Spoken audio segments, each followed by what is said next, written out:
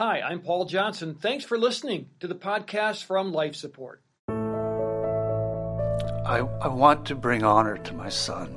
Mm-hmm. That's certainly one thing I really want to do. And by telling his story, which is very much tied in with his family's story. In fact, the movie, quite honestly, tells more the father's story in a way. I mean, let's be honest, it does. But the son is still, they're together, the father and son. That's the story.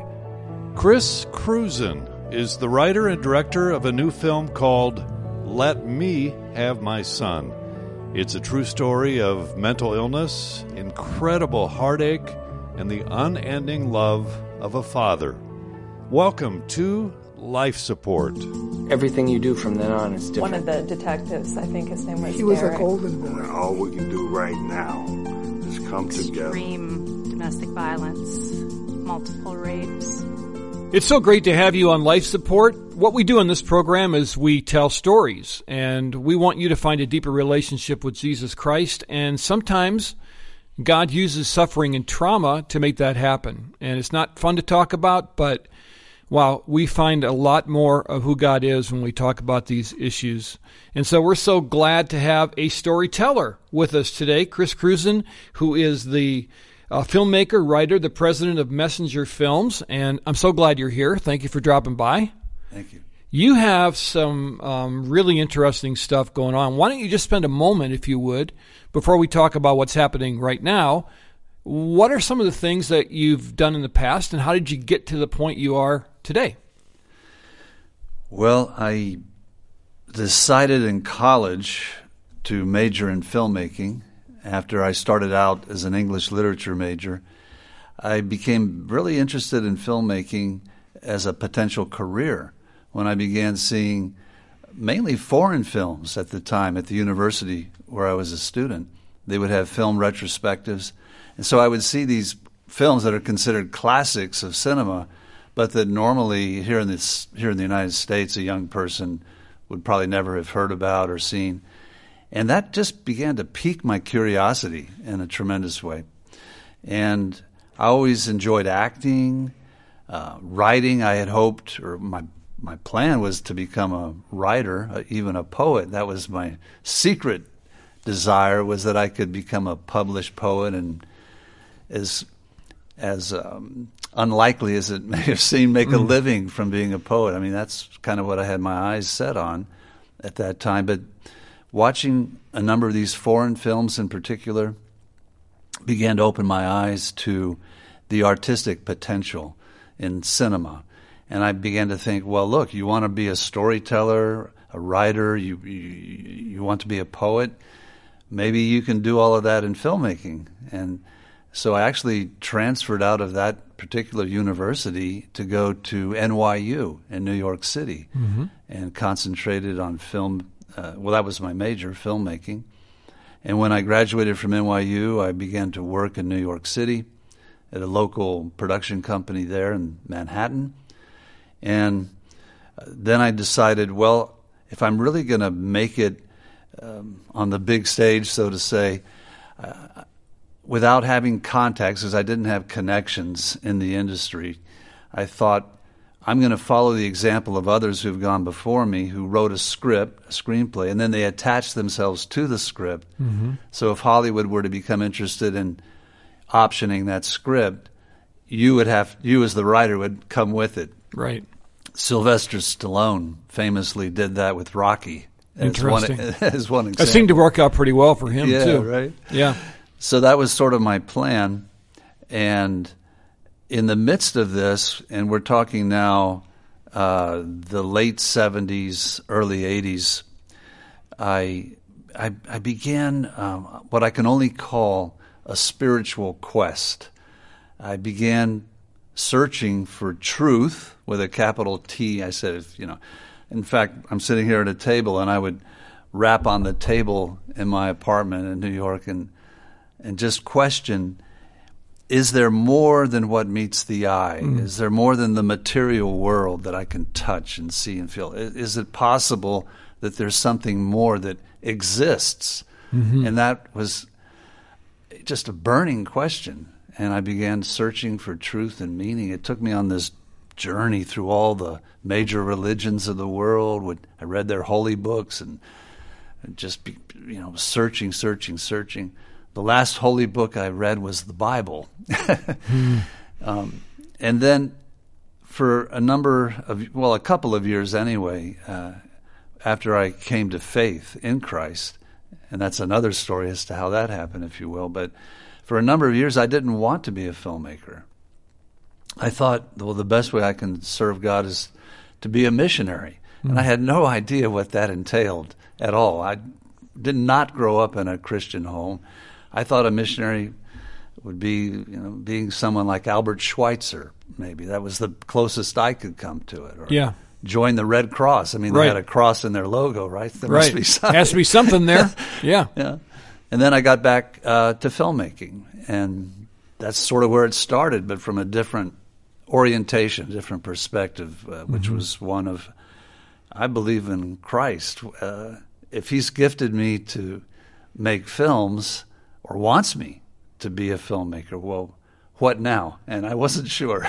Yeah. But that's how it began. That's really interesting. What is it about story that binds people together? Before you walked in today, we got talking about movies.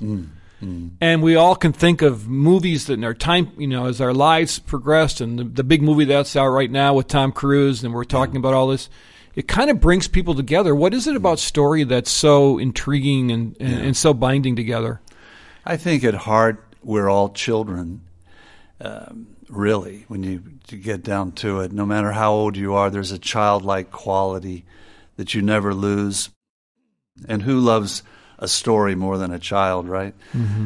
It's story time, and the children will flock together to hear a story. And surely Jesus understood that. Yes.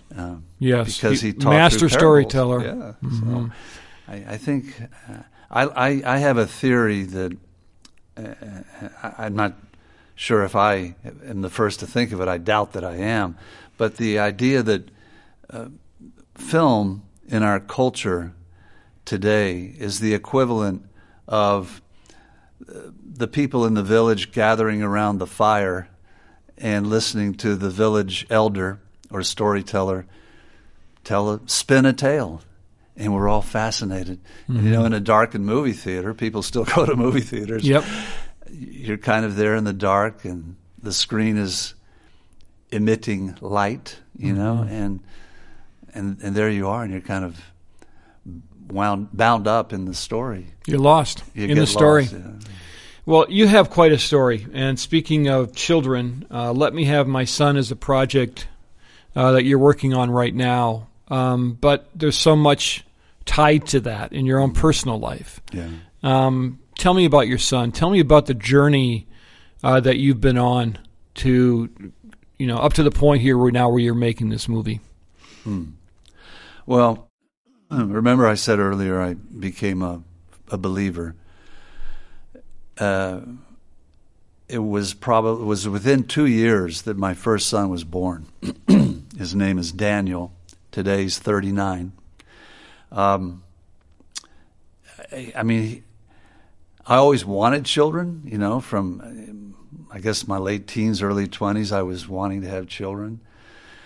And along came Daniel. I'm 30 years old, and he's a beautiful, everything I could want as a father was kind of wrapped up in that boy. And frankly, I was kind of boastful about him. I learned what an APGAR is some sort of test they give newborns, and he scored a 10 on the APGAR. That's like a perfect score. He began walking at 10 months, talking. We were just so close. And he was a beautiful child who grew up to become you could tell he had tremendous athletic ability, even as a child. I'm speaking to the dads now, hand-eye coordination. Yeah. He was exceptional. Yeah. And then you realized also how fast he could run. He was a sprinter. and he just had these amazing gifts. And so also on the spiritual side of things, I was teaching Daniel. More from Pastor Paul and Chris Cruzen in just a moment, talking about Chris's new film, Let Me Have My Son. This is Steve Johnson, Executive Director of Five Stone Media, a co-presenter of this program, and we are introducing a brand new video curriculum series called Caring for Mental Health. This 10-part series is available at no cost and is designed to help you and others come alongside those who are struggling with mental health. If you'd like to learn more, go to lifesupportresources.org, lifesupportresources.org. And now back to Pastor Paul. On the spiritual side, the connection was also very strong. Daniel became, I hate to say it, but a bit of a guinea pig for me. I just would pray with him and read the Bible to him and help him memorize scripture verses. From the age of 2 or 3, he was quoting scripture. Even to this day, John 14:6, Daniel, and he'll tell me what John 14:6 says.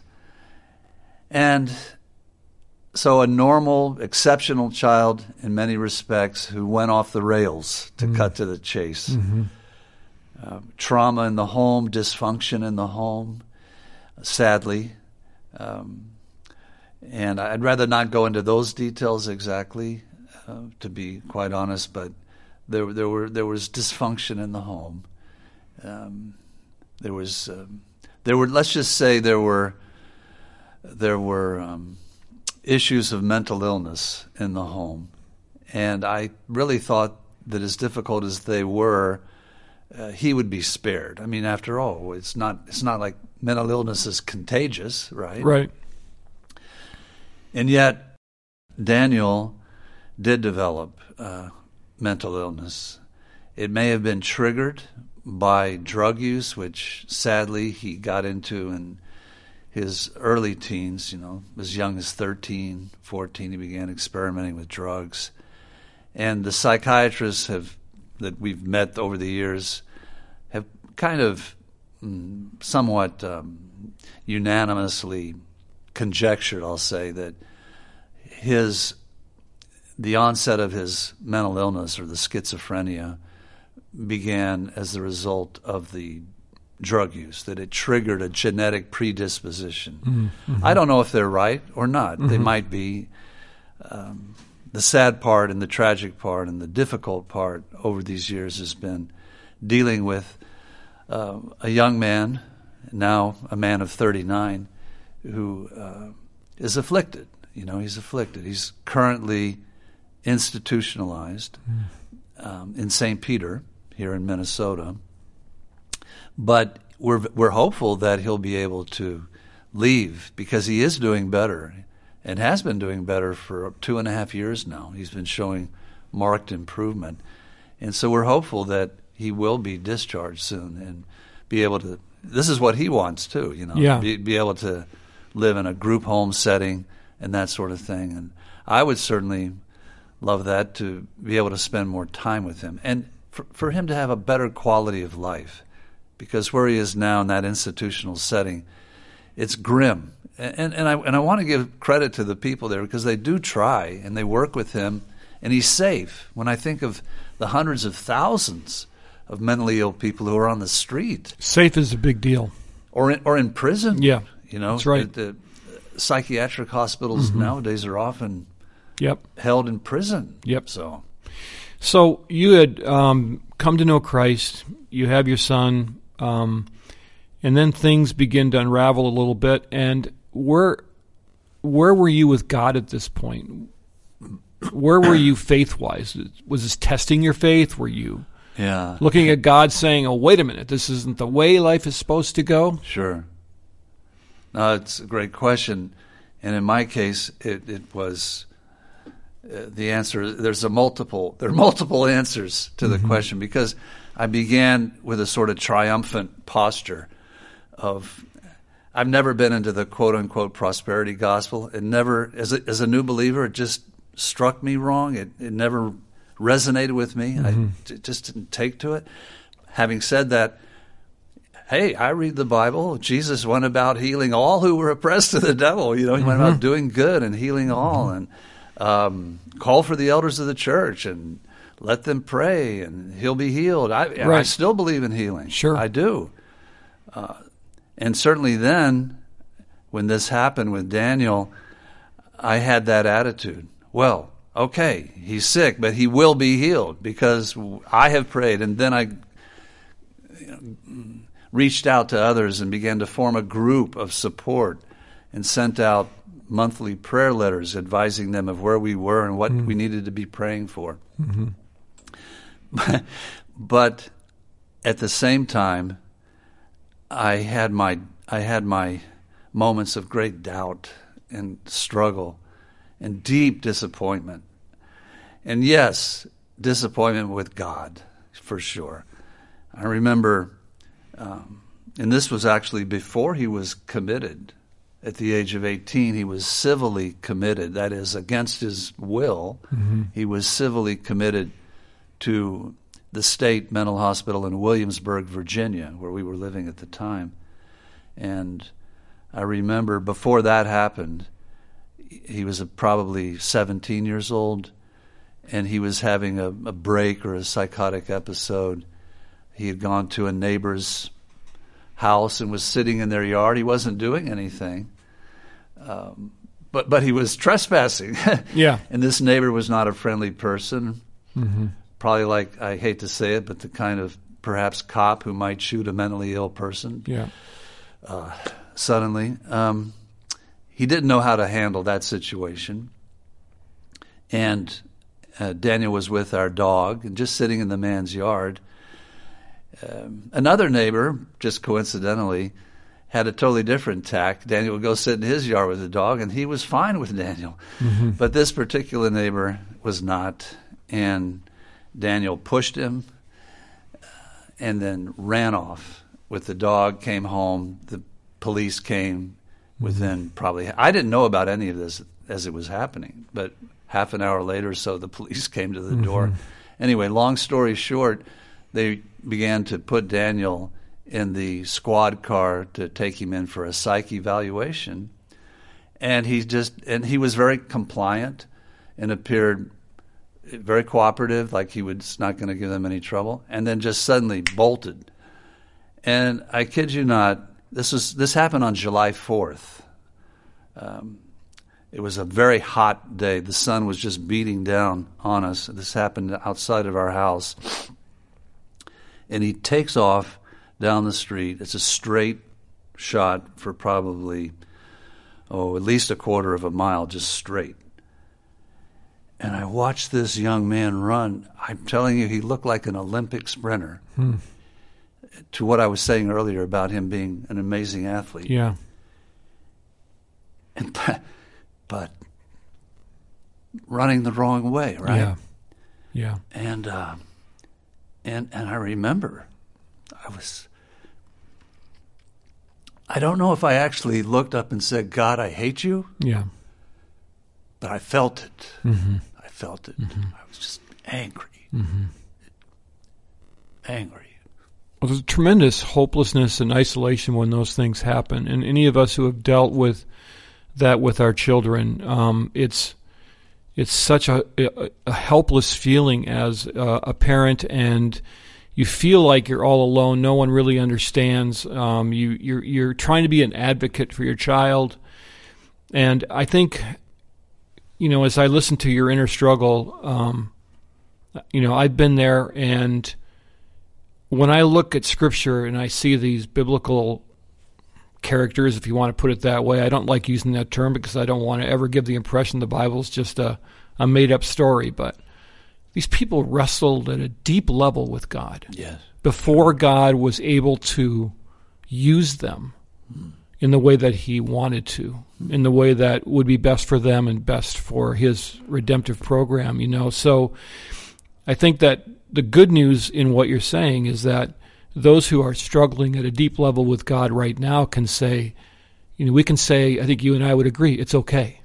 It's okay to struggle with God. Yes. Don't cut it short. No. Right? Absolutely. Don't give up. Don't give up, because he's working in you something, for his eternal glory. There's a scripture that says this light affliction, or momentary affliction, is working in you a far more exceeding and eternal weight of glory. And it is momentary. And this is something that I have come to terms with life, with my son. The good is also momentary. So sometimes you want to, hey, wait, don't rush off. Stay here a while longer, the good. But it's all momentary here. And yet, whatever affliction is occurring, it's for a purpose, for sure. Tell me, we have just a couple minutes here. Why the movie, and what do you want to say in this film that you're putting together? Right. I want to bring honor to my son. That's certainly one thing I really want to do. And by telling his story, which is very much tied in with his family's story. In fact, the movie, quite honestly, tells more the father's story in a way. Let's be honest, it does. But the son is still, they're together, the father and son. That's the story. So I want to dignify my son. I want to, it's hard to think about, but he's locked away, basically. He's out of commission. Yeah. Our young man here, who's on one of the cameras, he's free. His life is in front of him. He's engaging. You're engaging in your creative impulses. Well, he has to work with us, but that's the downside. But yeah. And my son is shut out from society and meaningful interaction with people, and it's sad. So I want to tell his story. I want him to come out of the shadows. Good for you. It's called "Let Me Have My Son." Why that title? Well, it came out of one of those prayer letters I wrote years ago. And I wrote a book, actually, that's going to be re-released in a few months, probably toward the end of the summer, called "Let Me Have My Son." It was something I wrote in a letter where I was telling my prayer team, my prayer supporters out there, friends of Daniel, for years I've been telling the hospital that was in Virginia, the psychiatric hospital, okay, you guys have been working on him and doing your thing. Now it's my turn. Let me have my son. Let me have my son. Because what I believed, and I still believe, maybe not as radically as I did then, but I still believe, it is as radical, really. My son will do better in a more humane surrounding. And this is where I think we have it so wrong, honestly. And not, I guess I'll just speak for the United States and how we treat the mentally ill. Yeah. That there's it's an illness too, yes. And it's a disease of the brain, an illness of the brain. I mean, we really don't understand it still, but hey, you guys have had my son now for years, and I don't see much improvement. Let me have him. Let me have my son. In fact, maybe that's the word "me" probably should be capitalized above the other words, but. Not that it's about me, but I'm his father. I provide a home. I provide love. Yes. Yep. In the hospital, he's not allowed to receive any physical touch. Yeah, I mean, immediately that's a wow. Das ist verboten, German. This is forbidden. No touching. No touching. It's not allowed. And they have all their reasons for it, but in my view, it's an overreach. Yeah. So what does he get from me? The first thing he gets from me when I see him is a big hug. Good for you. And I'm sorry, I've kind of veered from. No, you're doing just fine. But we have just a couple seconds left. So where can we watch for the film eventually when you've got that finished? Sure. Let Me Have My Son. So we're looking for an October 2022 release. Okay. It could be on Netflix. We're not sure at this moment, so I don't want to say it will be on Netflix. But certainly all the streaming platforms, if not also Netflix.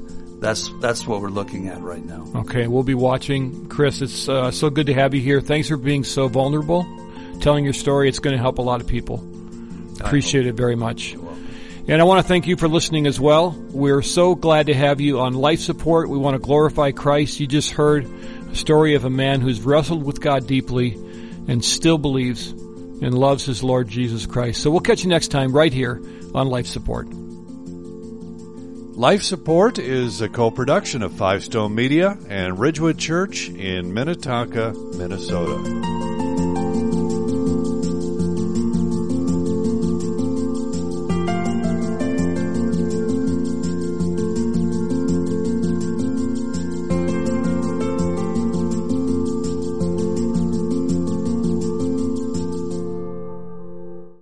Thanks for listening to this Life Support podcast. These conversations are available because of listener support. You can make a gift now at myfaithradio.com.